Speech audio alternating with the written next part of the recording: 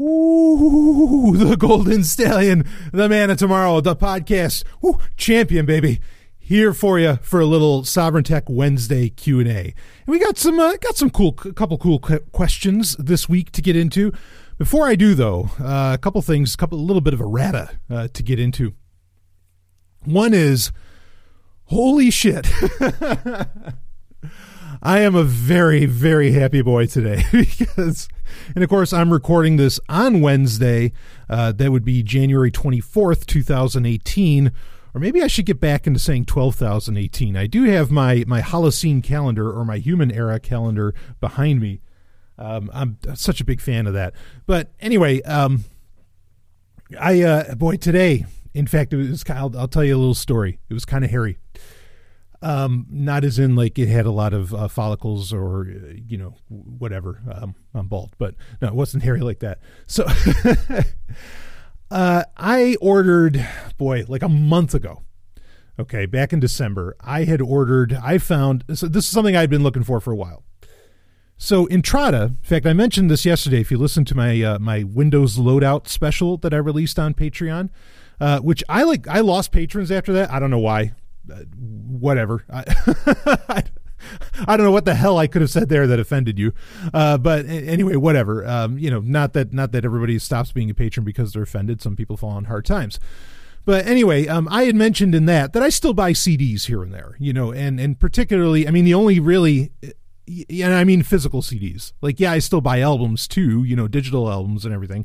And I prefer my music digitally. I actually don't prefer it as a CD. But I still do buy them here and there.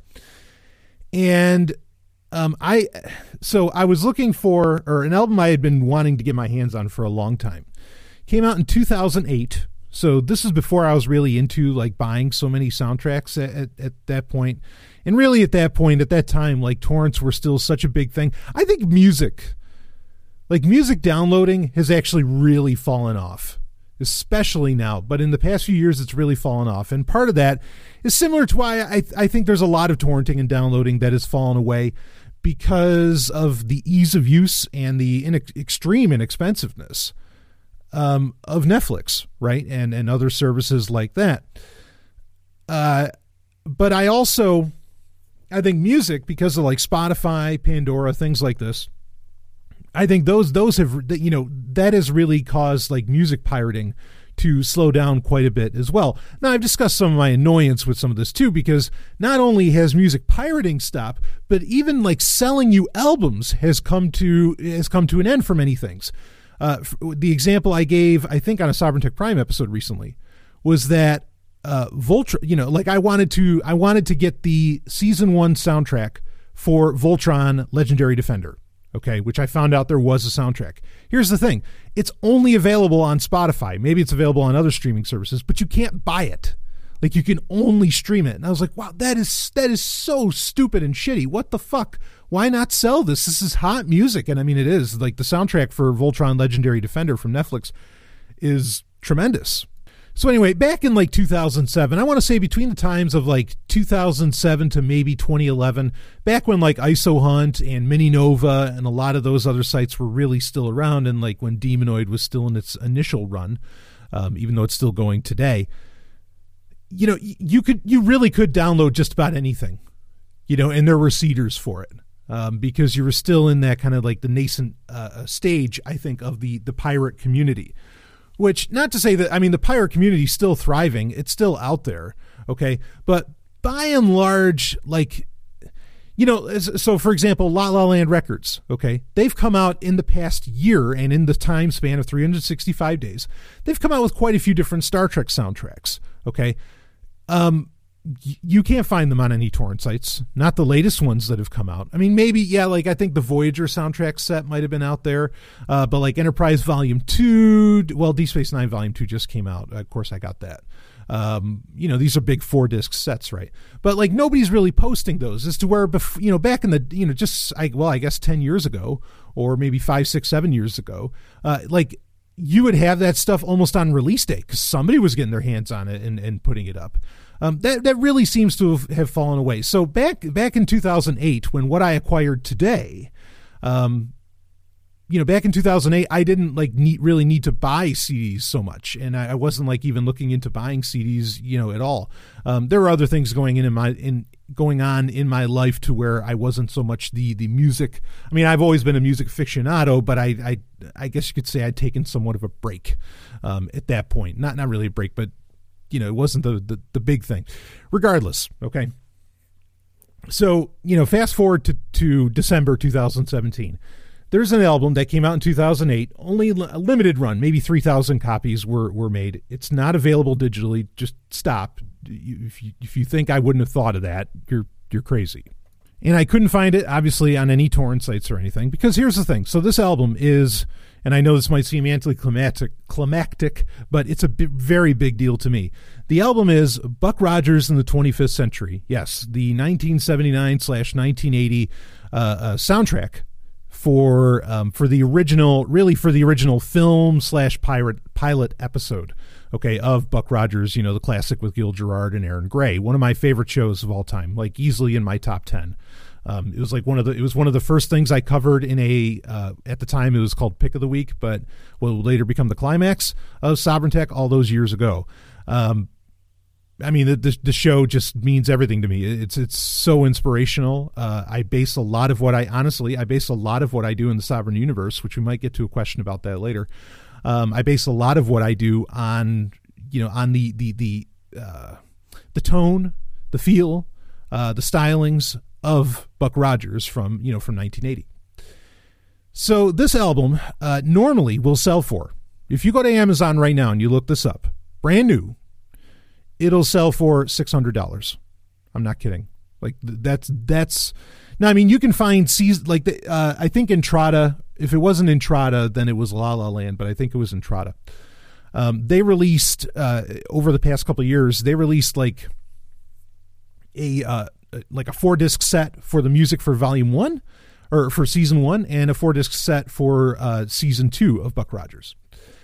Those you can find and you can get for under $100. And that's not even a crazy price, because when they first came out, they probably sold for 50 or 60. Okay. A lot of these 4-disc sets will sell for 50 or $60. So nothing crazy about that. But this one is rather rare. And I found it on eBay. I got, an alert and everything. And a guy out of Britain was selling it for like $60. Again, normally it sells for $600. There are it's other people selling it, and some people might be selling it for around $200 if it's opened, but completely sealed $600. I don't care if it was sealed. That doesn't matter to me. Fuck, I would have paid $60 for the MP3s, if the guy just wanted to send me the MP3s. And here's the thing. So I get it. I win the auction in December, really excited. I'm like, holy shit. Yes. Like my life is feeling a level of completeness that you can never understand. And especially because like the one thing I wanted on there, not that I couldn't just get like a low quality MP3 of it anyway, but the main thing that I wanted, and I wanted to have it in super high quality, I wanted the opening theme from the movie, which is Far Beyond the Stars. And that song to me, like, it's cheesy as hell, but it's so epic and just it's so hot for me. And I know that's just me. Anyway, I'm like, okay, great. I won it, it's going to be coming. And I just so excited about it, feeling great. And I'm waiting a couple of weeks, and yeah, I know it's coming from Britain, so it's going to take a little while. But then it never shows up. And then one day I get an email from the seller, and they said, look, this got returned. Like this didn't pass through customs. I don't know. He said, that's never happened to me before. He says, I've shipped to the US all the time. I don't know what exactly happened here. And, he's like, do you want me to refund? I mean, he was great. He's like, do you want me to refund it? Do you want me to try sending again? He's like, let me know what you want me to do. And so I was like, look, I have to have this CD. Please, whatever it takes, send it again. And this is a week and a half ago, maybe. And the guy, this morning, knock on the door. It's the mail woman. And, hey, Brian, here we need you to sign for this, blah, blah, blah. And I'm like, oh, fantastic. Cause we get packages here all the time. and I signed for it, and I knew exactly what it was. And so that's what it took. It took some kind of like a degree of getting certified mail. I mean, I don't know what the fuck is going on at customs where they have to check a goddamn CD. Like or a CD can't get through. I think that's so crazy. Of course, maybe they're to that point of paranoia where they think that some CD being masked is like, I don't know, like a rare CD. It's almost like sending rare artwork in rugs. You know what I mean? And hiding it in rugs, or like hiding cocaine in toys or something like that. Maybe they're worried that there's some kind of virus getting sent in, some kind of malware getting sent into the country via CD, shipping from Britain. It was the weirdest shit in the world, but fortunately the guy, like I said, the guy was great, sent it. I got it. I've already converted it to, 192K MP3s. And I've got it in my, I'm listening to it in Groove Music. I've been listening to it this morning, one tear running down my face, the whole thing. And I was so fucking excited about this. Like, maybe I'll take a picture of me holding it and I can, I'll use that for the cover art or something for this episode. But I am just so jazzed. And I actually listened to most of the soundtrack already. I mean, it's fantastic. It's really, really, really stunning. Just how amazing. That soundtrack is. Of course, it's done by Stu Phillips, who also did the music for a lot of Glenn A. Larson properties, including he would do the music for Battlestar Galactica, which I have a four disc set of that classic one that they only made 1,000 copies of back in the 90s. Just one of the greatest scores of all time, also one of the greatest TV shows of all time. Stu Phillips would also go on to do Knight Rider, equally a great score, equally a great show. Well, maybe not equally, but genuinely a great show. So anyway, this is really cool. I'm so happy about this. You don't know. And you better believe that there's going to be some fun had, because like there's that little like kind of quasi 70s porn music that was used for when Princess Ardala is seducing Buck Rogers. You better believe I'm going to be playing that at the right moments, baby. Oh yeah. In my own life, not even for fictional episodes. Ooh, that's some good shit. Anyway, we have some questions to get in. Oh, there's another bit of a rant I wanted to talk about. Okay, actually two more. One is tech related, the other is not necessarily tech related. And that is and this hit pretty hard yesterday, that being January 23rd, 2018. Wow. Ursula K. Le Guin died. Who, let's just call it. There's a lot of them, but she's one of the greatest science fiction writers of all time. She's really deserving. I mean, we might get into this more on this week's Sovereign Tech Prime episode. Maybe I'll talk about it for the climax. We'll see. I have some other stuff already lined up. I've had stuff that's lined up forever to talk about. Maybe I'll have it start bleeding into the Patreon episodes. But, man... Like this woman, I mean, talk about a grandmaster. I mean, she was the real fucking deal. And what's a real pity is that, well, there's a lot of real pities. Obviously, best known probably, especially among my audience, for writing The Dispossessed, which is a classic book. She ended up with a lot of her books. She ended up kind of joining them together into one larger universe, even though originally they may not have been written that way. But she wrote The Dispossessed, which is one of the rare, really well-regarded and high-selling novels that is explicitly anarchist. And okay, it's not ANCAPism, but woohoo, most anarchism isn't. I know that shocks people. What? There's anarchists who aren't ANCAPs? Yeah, guess what? Most of the world, when people hear the word anarchist, they don't even necessarily think violence or anything like that, but they sure as fuck don't think anarcho-capitalism. It's amazing that ANCAPs think that they have some kind of routing on the term anarchism, or that they think they're the only real anarchists. It's one of the most mind-blowing things that even when I used to consider myself an anarcho-capitalist, I never, ever, ever fooled myself into believing that somehow anarcho-capitalism is the only form of anarchism, or that the rest of the world, when I said I'm an anarchist, would think capitalism. I mean, that's mind-blowing that kind of thinking goes on. Anyway, The Dispossessed, phenomenal anarchist work. So many quotable points in that. It's a story that, I mean, look, when it came out in its day, we're talking decades ago, it might not seem as revolutionary today as it was then. And I think that is because now, like what made that book so great, especially growing up. First off, you got to read it in high school. I mean, that fucking awesome. But like the sex was the big thing for me.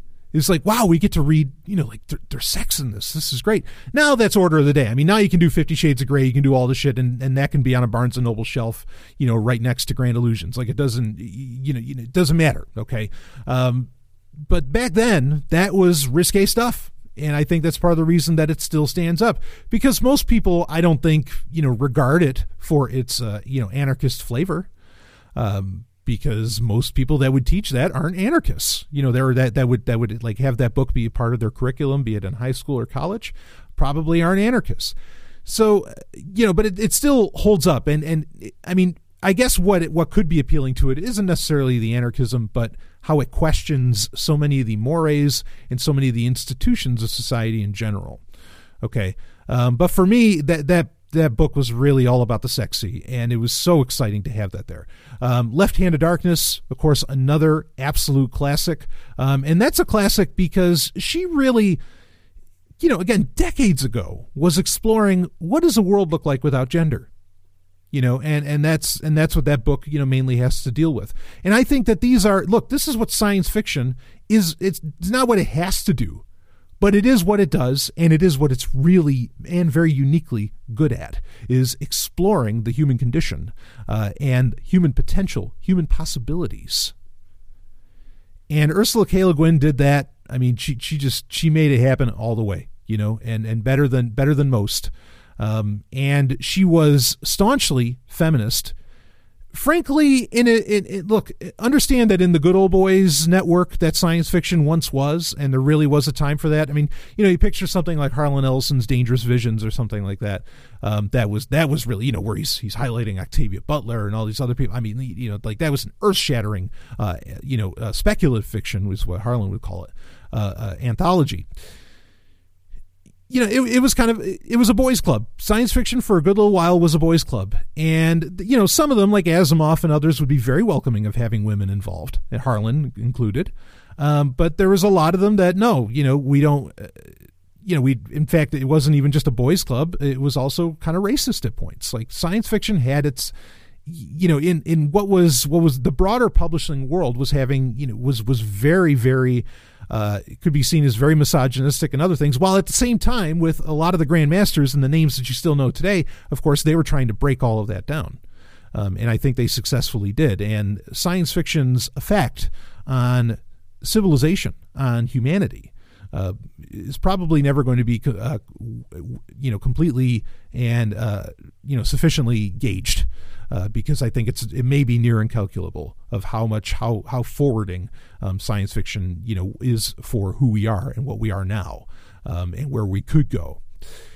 But that was the amazing thing, was that Ursula K. Le Guin was, she was selling, like she was getting critical acclaim, she was selling, and she was a feminist. Again, in an industry that may not have been so kind about that. And kudos to her, like her novels. And look, even if you bristle at the word feminism, you're going to get something out of reading Ursula K. Le Guin, hands down. And if you want to read Earthsea, or what I was going to say earlier, one of the big shames is that her work has never really been adapted to a lot of other mediums, not even comic books, let alone films. I mean, there's Lay the Heaven, of course, George Orr. I mean, that's a classic. But there was the Earthsea series that the Sci-Fi Channel did, but in usual Sci-Fi Channel fashion, outside of maybe The Expanse, they fucked it up. Like they didn't really deliver. They tried to make a teeny bopper bullshit thing, as to where Ursula K. Le Guin was so far above and beyond that, as was the Earthsea series. So a real loss at 88. And like I said, I plan on getting more into that in this week's Sovereign Tech Prime episode. But if you've never read any of Le Guin's work, please read her. She is just, she was amazing. Okay, so moving on from that, the last bit of errata is something that we also will be talking about probably on this week's Sovereign Tech Prime episode. Is boy is Intel fucking up. All of the patching Meltdown and Spectre, like it's getting ugly Linus Torvalds is freaking out. I mean, like, and not that he's exactly right in what he's freaking out about, but regardless, it's getting ugly out there. And Intel is really, really dropping the ball. Once again, I'll tell you, kudos to them. I know I tweeted about this a couple weeks ago, but kudos to the Raspberry Pi, right? Like I say, that little machine of dreams. I mean, because it wasn't affected by any of it. It just didn't care, and it just keeps on going. And it's like, the cheapest computer you can get, and you can do so much on it. So impressed by that, just because of the way that the Raspberry Pi Foundation, or the creators, kind of limited the ARM processor involved. Brilliant move. Nice work.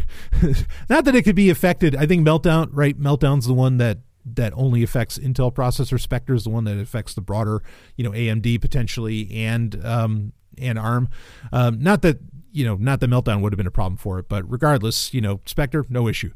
So fantastic on that. That's probably something we'll be talking about quite a bit. And the Sovereign Tech newsletter should be out either when you hear this or a little bit later, or maybe Thursday. So, and that has some tools for, potentially what you could do to try and solve Spectre and Meltdown on your own equipment. Also, really great response from a lot of people. Really have been enjoying the Sovereign Rewinds. Thank you. I'm honored that you enjoyed those. And there are still many more to come. I don't know that I'm going to release any more in January, because I kind of put out, quite a bit. And I already have a lot of other stuff scheduled to come out, even in, well, let's see, we're like the 23rd or 24th today. Even though there's a lot more there's not a whole ton of days left in the month. There's still a lot of episodes, a lot of content to come out. So some of which is, what I monthly guarantee to you, like the Star Trek update, the Star Wars update, the Relationship Rhombus show. And of course we have the live Q&A, which if you didn't get the notification on Patreon, the live Q&A will be the live hangout will be January 28th. That's going to be this Sunday.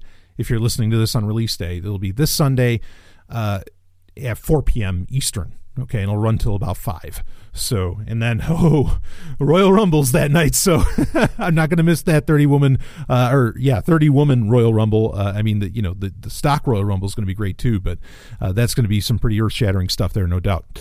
So, okay. Let's get into some of our questions here, and got some fun ones. So, first off, Stallion, I know you're really into PC gaming, and what is going on with SteamOS and Steam machines? Does it still well, okay. So it kind of lengthy, but pretty much asking, like, is it still viable to use one of these? Wow. So this is a hell of a thing, and in fact, I got to admit, when I got the question, I was like, well, who's really thought about SteamOS in a while? So what SteamOS is, SteamOS came out in 2013. So, wow, that's almost 5 years ago.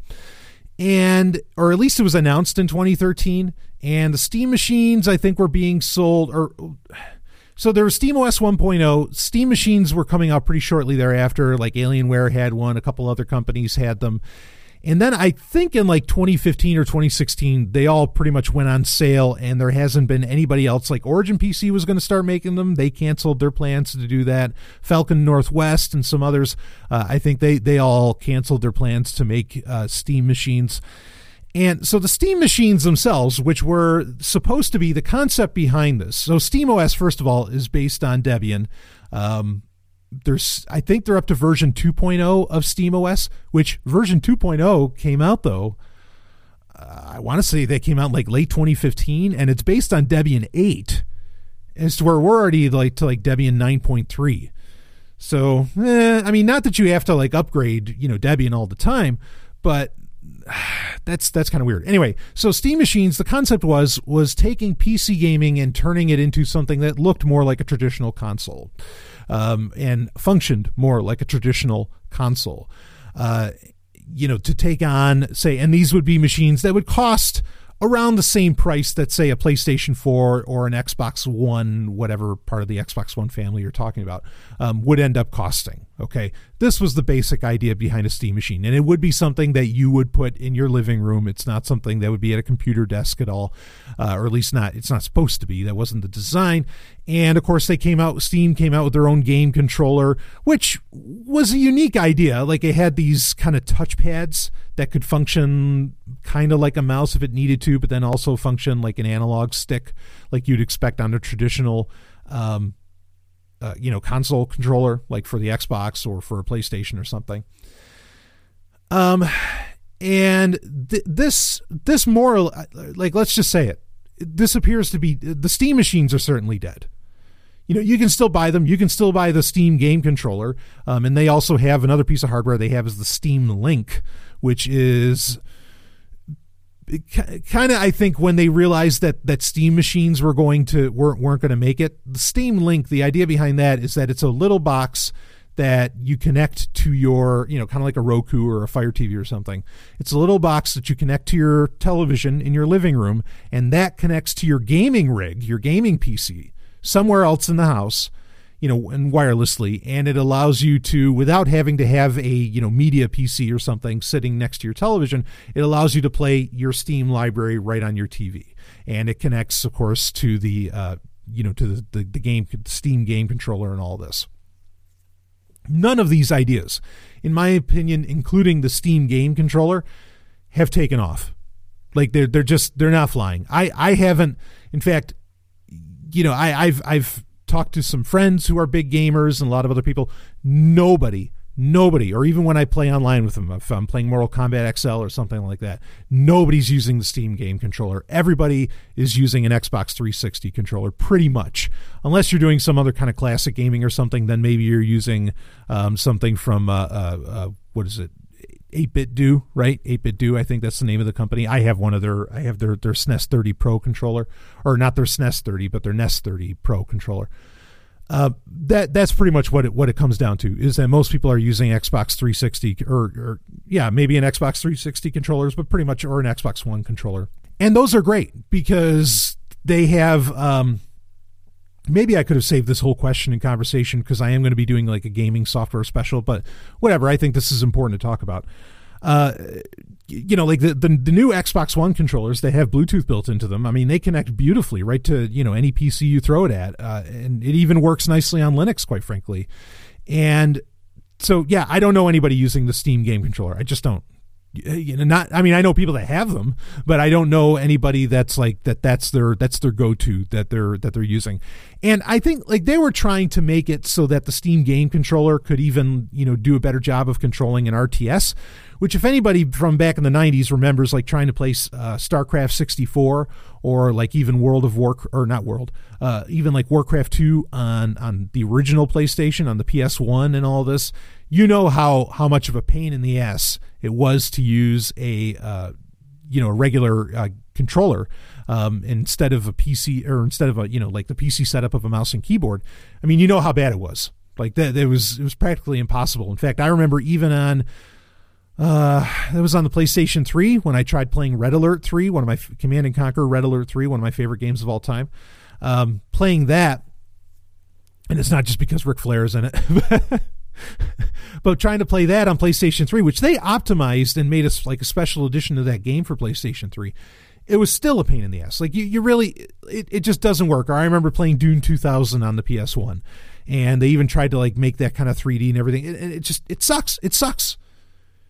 People got to accept it. There's a lot of games where, sure, a console controller makes all the sense in the world, but there's also a lot of games where, keyboard and mouse is still king. And it's amazing that somehow that became a deal. Like how versatile that setup really is. It's really mind blowing, but that's a whole philosophical conversation for another time. So anyway, SteamOS. So all of this hardware has, in my opinion, failed. And SteamOS, I think, it feels like it's been forgotten because it hasn't had a major update in a long time. I think the nightmare scenario that Gabe Newell was expecting, and I was a bit concerned about it myself, I won't deny, okay? I think the nightmare scenario that Microsoft was going to close down gaming on Windows 10 to where you had to get your games through the Play Store, or not the Play Store, I'm sorry, through the Microsoft Store, or, whatever, where there had to be very approved things, which I know, you have Windows 10S where that would still be kind of true, right? I think that those fears ended up being unfounded. Like, Microsoft knows that one of its bread and butters, for making money off of Windows and for the ecosystem that Windows supports and that supports Windows in turn, comes very much from the PC gaming community. And look, Steam is still king. As much as I wish GOG.com was, or, itch.io and all these other ones that I just love, Steam is still king. But it's not king enough to where people are willing to, to run to SteamOS, or where they're willing to run to install SteamOS, whatever. And there's problems. Like, I think there's something, people have said something to the effect of like a 30%, there's been different studies, not exactly comprehensive, but there have been different, research done that showed that there was like a 20 to 30% drop in gaming performance using SteamOS compared to Windows 10. For PC gamers, that's a big fucking problem. Like they will not stand for that for a second. Now, that doesn't mean necessarily that it's SteamOS's fault. The problem could be with like OpenGL on Linux and lots of this other stuff, and really adapting for that. But that's a problem. If you run into that, you are not going to be a happy boy. So yeah, again, this really does seem like something that has completely fallen away. They still support it. They still offer, like Valve, the company that, of course, that runs Steam, still offers, OEMs and companies to make Steam machines. I don't know anybody that's really doing it. I don't know many people that are buying it. I know a lot of people bought it when all these machines went on sale and everything. But it's really just not going anywhere. Also, I think a lot of people, instead of like just getting SteamOS, because there are a lot more games today that are supporting Linux than there have ever been. I mean, by orders of magnitude. I think a lot of people are just running Ubuntu, and they'll put Steam on Ubuntu, and they do that. If you're really into Linux, you're not going to go the SteamOS route. You're just going to install Ubuntu on your laptop or on your computer or whatever, which I think is fine. And you're just going to run those games that way. I do that with some of my games. You can play TIE Fighter now on Ubuntu. Okay. Then nothing else really matters. Like, it doesn't matter. We don't need SteamOS. We don't need all this stuff. As long as you can play TIE Fighter, who gives a shit? I say that half jokingly. But yeah, so SteamOS has really just kind of died off because, again, it's sort of redundant in that you can just do all of this on Ubuntu, and having the Steam box idea was kind of the main thrust behind SteamOS. And with Steam boxes Steam machines, whatever, not being a thing anymore, SteamOS is redundant because, like I said, people would just install Ubuntu. And also the fact that, like Microsoft has not closed down Windows 10 from independent gaming at all. And so there was no real, need for concern. And there was a time where, yes, like, Microsoft sounded like they were positioning themselves to where they were going to close off other gaming stores, but that didn't happen. It didn't happen, and I don't know that it's ever going to happen. Not exactly in the way that Gabe Newell and others thought back in 2012, 2013 when Windows 10 was becoming a thing. And also, you also had the perfect storm of that. So many people hated Windows 8 that I think maybe Gabe thought, hey, here's our chance. This is the time for another operating system to swoop in. And it didn't happen, like once again, that was another thing where no, Windows 10 came out and it ended up being pretty much a hit, for most people. So not a huge deal. I will say that, like, as of SteamOS 2.0, the requirements, this was another thing that I think that kept it from catching on. I think a lot of people would have installed SteamOS, but it required at the time, like when it first came out, it needed like a 1 terabyte hard drive. And we're talking back in 2013. That wasn't exactly order of the day or the direction that things were going, nor is it really still going now. That was, especially if you're putting in solid state drives, like 1 terabyte solid state drives were not cheap at the time. They're still not exactly cheap, but that wasn't an inexpensive venture by any means. And so I think that turned a lot of people off. Now you need significantly less. You still need a lot, though. Like, I think the specs are still in the hundreds of gigs that you need to install SteamOS. It's such a weird operating system. So I'm not surprised, really, I guess, that it didn't catch on based upon, how things have shaped up with it. But yeah, very, very weird, all of that. Even though, I've seen it in action, and like what's really cool about it is, when we watch so many science fiction movies and stuff that takes place in the future, you see all these wild operating systems and all these wild UIs and everything that people are running on. SteamOS is kind of that wild UI. That you wouldn't, that you expected the future to kind of look like, which is maybe why it needs so much hard drive space. But it's such a shame that more operating systems aren't coming out with these really like insane drop down menus and all this other shit that'll show up, on your PC. That's I applaud SteamOS for really trying something different, but I don't know, maybe the world's not ready for it. And maybe people know that, and that's why the major operating systems don't do wild shit with their, with their user interface. So anyway, SteamOS, I dare say it's pretty much dead. I wouldn't mess with it. I would just, if I really wanted to run games on Linux, I would just install Ubuntu and go. Or like I said, recently on the Windows loadout special, just have a Windows computer that sits off to the side and doesn't do anything except play games for you. That's a totally valid option. So, all right, let's move on to another bit of questions here. Stallion, I've recently heard you talk about not sending nudes over messaging apps. Do you have any recommendations for how to send nudes or how to record any home videos? And that's put in quotes. Oh boy. Okay, I've talked about this quite a few times. All right, this whole business. And yes, I think maybe it was on a recent Relationship Rhombus show where Stephanie and I were talking about, or maybe it was even, I know we've talked about it on Sovereign Tech Prime too. We were talking about like how to send nudes and things like this. Like usually you don't want to send your face. I mean, like, I don't want to be too extreme on that. First off, the real issue is that nudity should not be a problem. It should not be something that is tantamount to blackmail against people or shaming. Like, obviously, like, let's just get that right out of the way. Because that's the real problem. Forget about security and things like this. It's just, we live in such a sick world that nudity is seen as something terrible, that the human body is seen as something that, can be used against somebody, as a way to shut them up, or like I said, as blackmail, or as a way to shame somebody. If you ever doubted my point that from the ground up, society is so screwed, here is Exhibit A of proof that yes, it is. Because you in your own skin cannot be comfortable. That's fucking outrageous. Fucking outrageous. And you know exactly who to blame.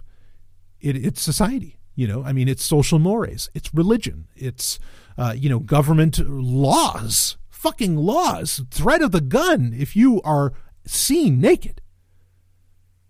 And look, there's plenty of people that, I am a nudist / naturist. I am all for that. I fucking hate clothes. I really hate clothes.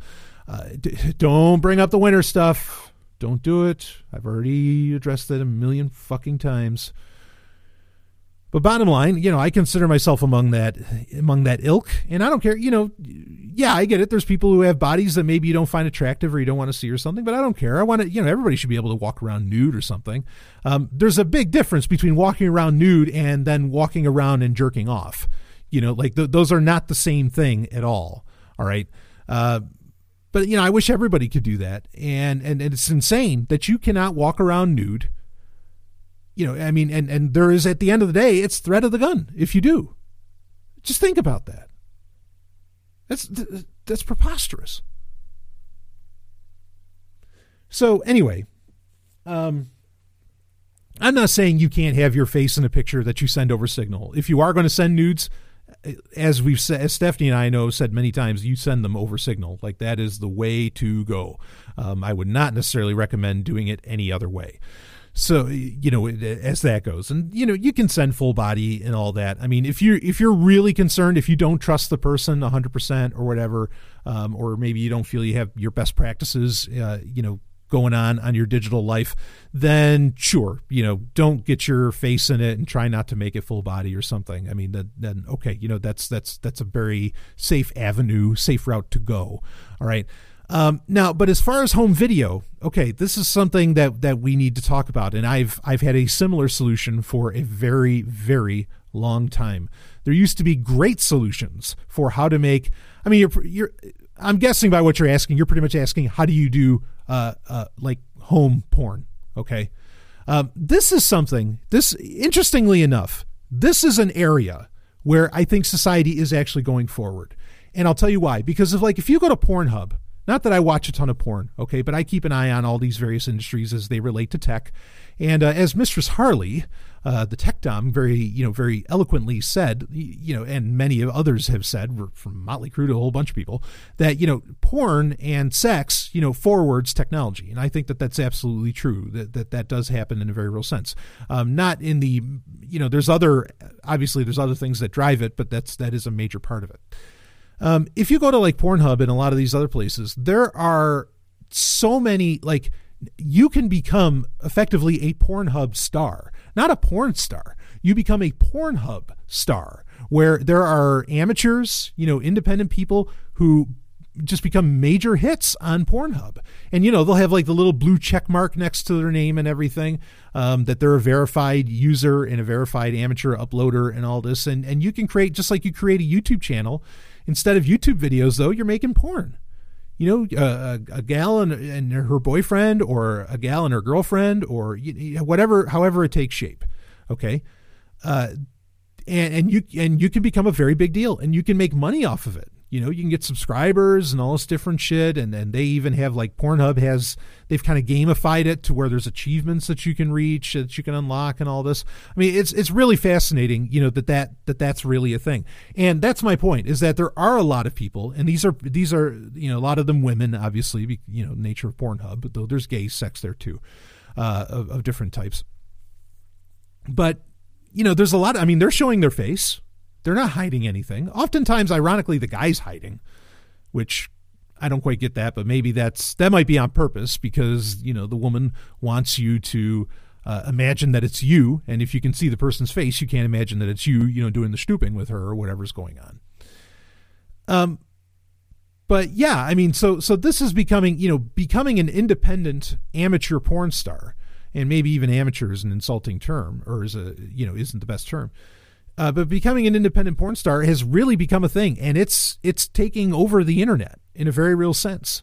In fact, at some point, I might want to get one of those people onto Sovereign Tech, to talk about what their experience is like, and what the whole entrepreneurial side of that is.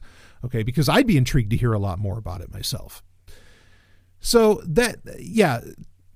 society's getting a little bit forward on that, because at least now people are willing to make home videos of themselves. Sure, maybe they're getting some kind of return out of it, some kind of monetary or some kind of benefit out of it. But they're willing to do it, and it's out there and it's happening. And I think that's dynamite. I think that's just tremendous. And if you're proud of it, people really can't use it against you. It's like, no, I'm fucking proud of it. And that's the thing.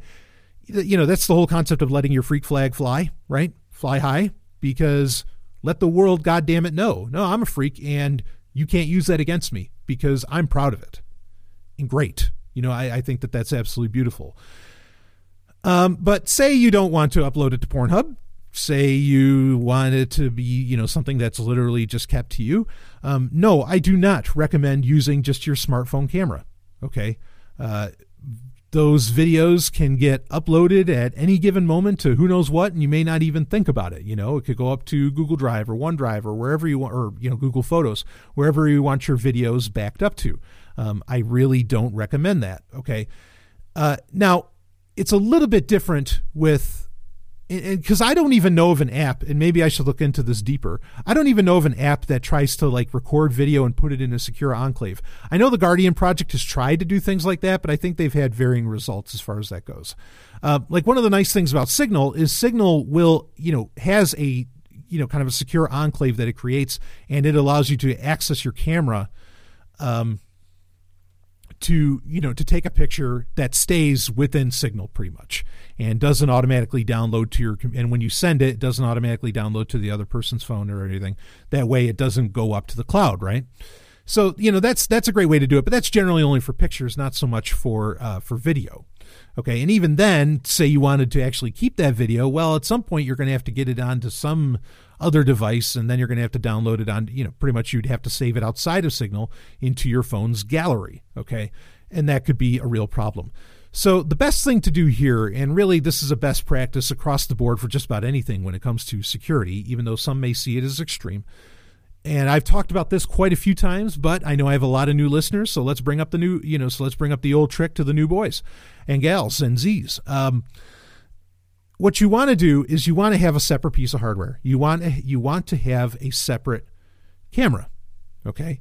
Now, you want this camera to not be connected to the internet. You don't want it to have Wi-Fi. You want it to be very basic, where maybe it can.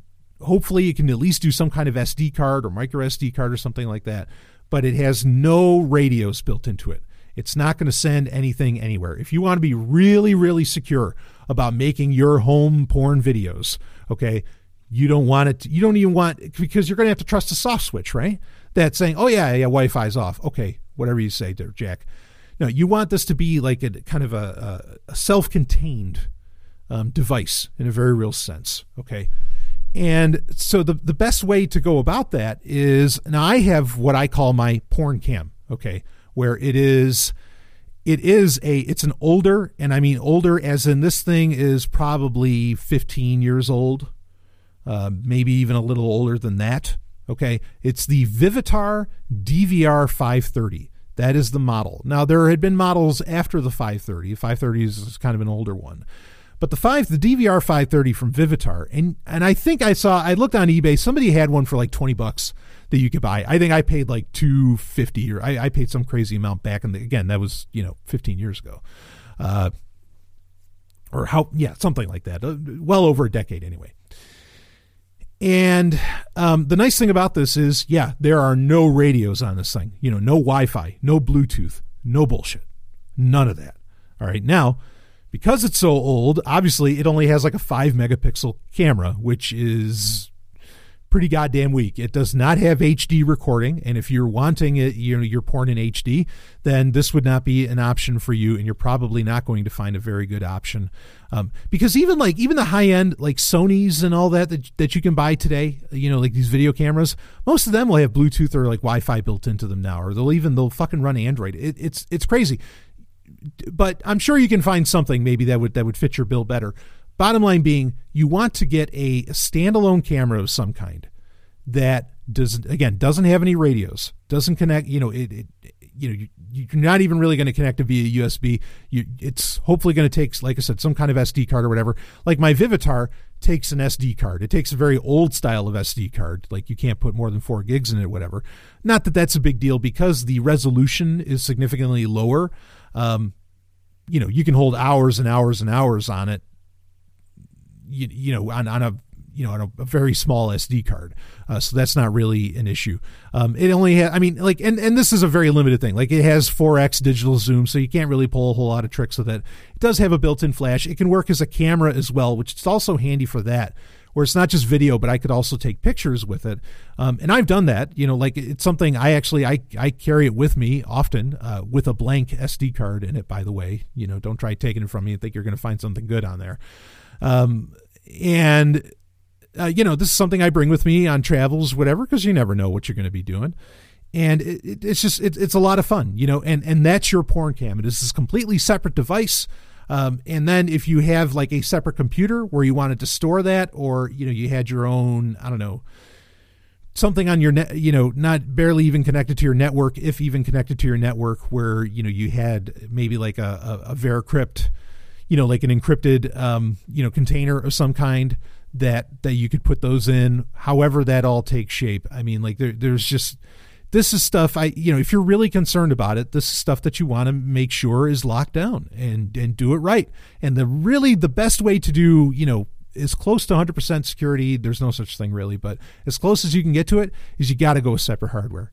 Do not use your smartphone for this sort of shit unless you want it at some point to get leaked somehow, if you have concerns around that. So, yeah, you don't have to go with something as old school as what I have with my DVR 530, but I'd recommend going the older the better as far as this goes, as far as getting a porn cam. And the nice thing, too, is my Vivitar, I mean, the real beauty of it is the thing is like smaller than the average smartphone today. It's very tiny. And so it is easily packable and you can set it up very simply.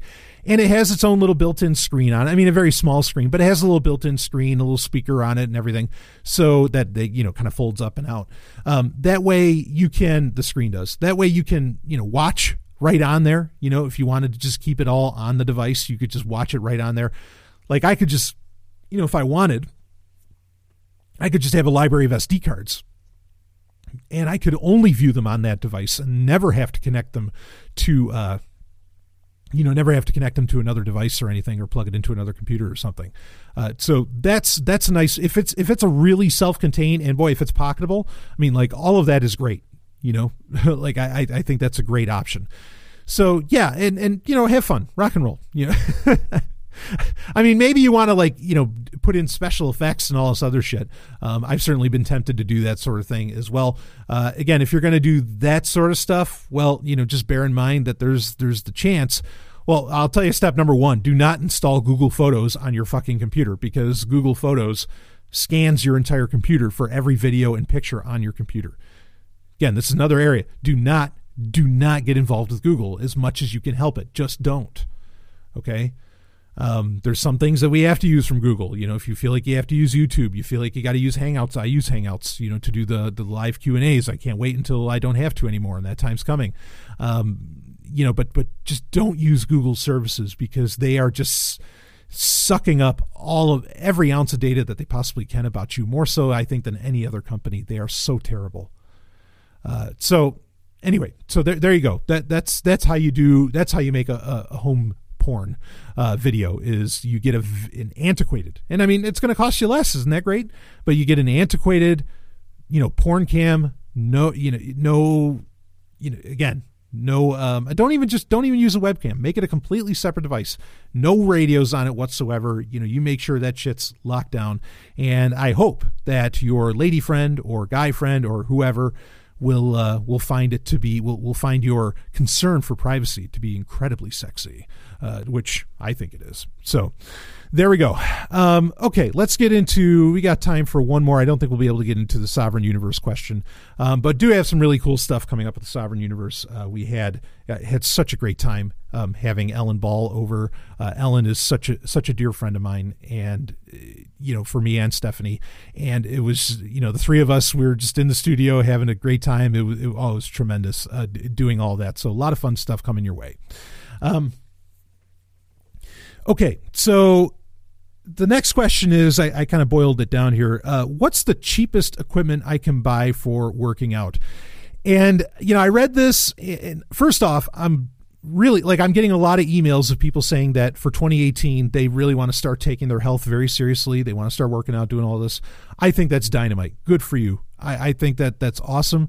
You don't have to, but I think there's really something to that kind of mind body, that like the health of one directly correlates and affects the health of the other, and it goes both ways. I really think, and I think we're more than our mind. So having a healthy body leads to perhaps a healthy form of consciousness overall. Just putting that out there. But the best you is what you decide. Okay, I'm not judging here. So okay, the cheapest equipment you can buy for working out. I mean, basically the question was like, what's the one thing I could get, that would really, up their game? And so I'm not going to recommend a dumbbell. I'm not going to recommend any kind of pair of gloves or anything like that. I'm not going to recommend any of that kind of stuff. And you don't even have to buy this. Earlier we were talking about torrenting albums and everything. You could probably, I just gave you the hint. You could probably torrent this, and that is get like a Best of Rocky CD or album, like soundtrack, or if you want to do the bonus, I mean, you can buy it and you could probably get it for like $8 digitally or something, and the CD would probably be even cheaper if you got a used one. Or you could get get the Rocky IV soundtrack or something. That one alone would actually do you pretty well, because the Rocky IV soundtrack has Eye of the Tiger and a lot of the Hearts on Fire, No Easy Way Out, and kind of has the fanfare with the war theme. I mean, Vince DiCola's work of the soundtrack for Rocky IV is tremendous. But that's my answer: is get a Rocky CD, a Rocky album. Nothing will inspire you more than listening to that.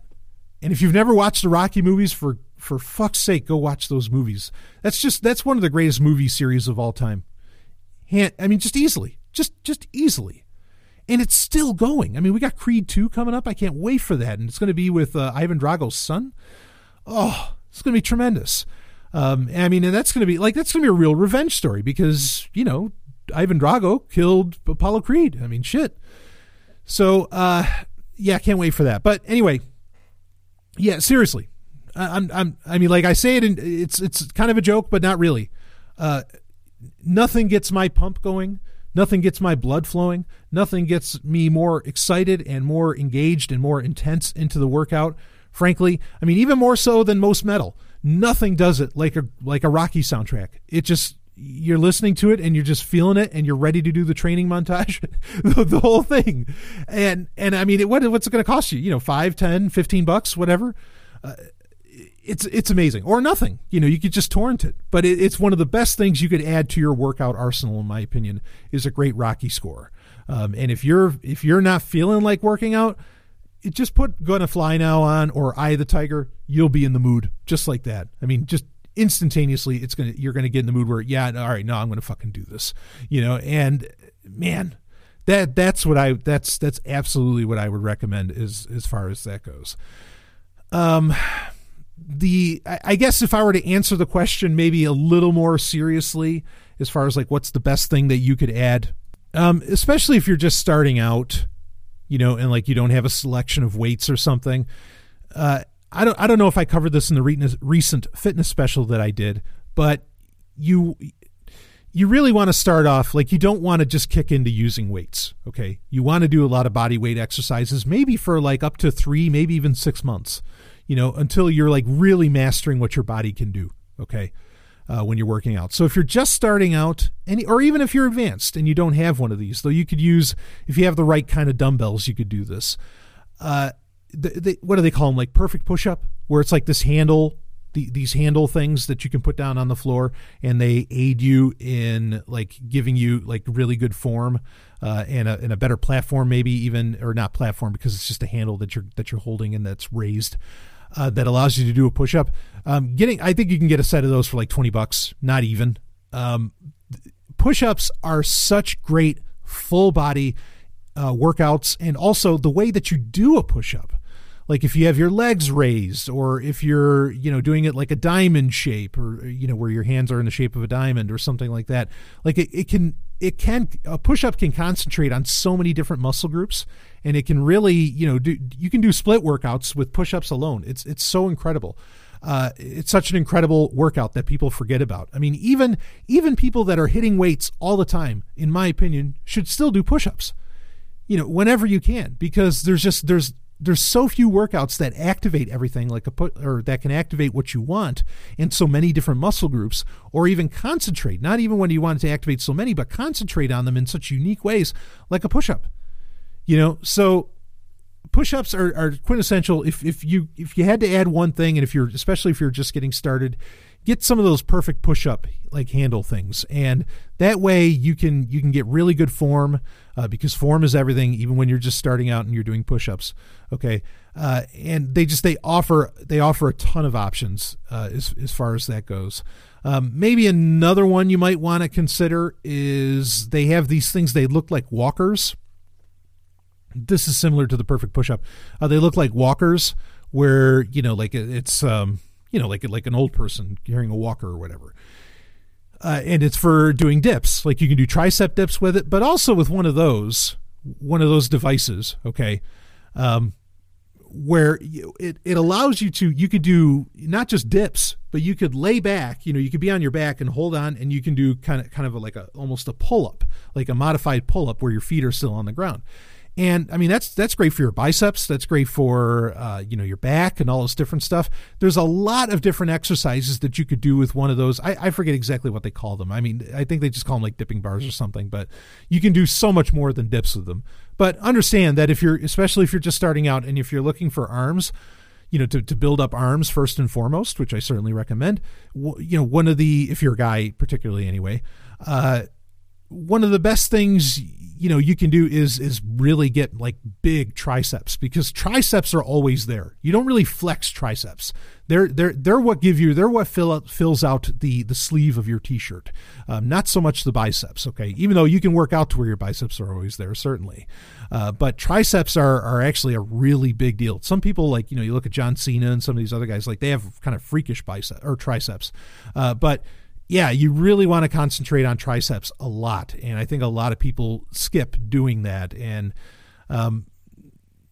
so getting a dipping station like that allows you to work out a lot of different body parts for a very inexpensive price. And I mean, they're light. They're just like this aluminum thing. You can put it in the corner of a room. There's nothing to them. But you can do tricep dips, and you can do kind of a modified pull-ups and all that on it. It's really, really great. And it's not a noisy piece of equipment at all either. If you're in an apartment or something, both the perfect push-up stuff and that, and the dipping, station or bar or whatever, both of those are great for, like, if you're working out in an apartment or in a small room or something like that. I mean, they're just fantastic. So that's what I recommend. And of course, get that Rocky CD. All right. Get that Rocky album, get that going. That's it for this week, for this week's Wednesday Q&A. And of course will there be one more? I think maybe there'll be one more in January. Let's see here. Yeah. The last one, there actually will be one more in January. So get your questions in. Of course, the best way to send them to me is via the Patreon Messenger or on Patreon in general. It's a great way. You can also send them to me on Twitter as well. And again, one of the easiest ways, if you want to let me know, first off, because you're a patron, you're letting me know that you appreciate my work. And I thank you for that. Like, you have no idea how much I thank you. But the other way is to just give me a heart or a comment or something on this actual sound on Patreon. That is a tremendous help. You don't have to. I know most people don't. A lot of people don't even go to the Patreon page anymore. They pretty much just find out about everything through their email, or they get it right in their favorite podcast app, which I think it's great. I don't necessarily need you to be going somewhere else. But if you want to, give me a heart, let me know that you liked it or whatever, and share your thoughts, of course. And I do read everything that anybody ever sends in, even though I don't always, not everything needs a response, but even though I don't always respond. So appreciate it. And I will see all of you on the other side. Woo!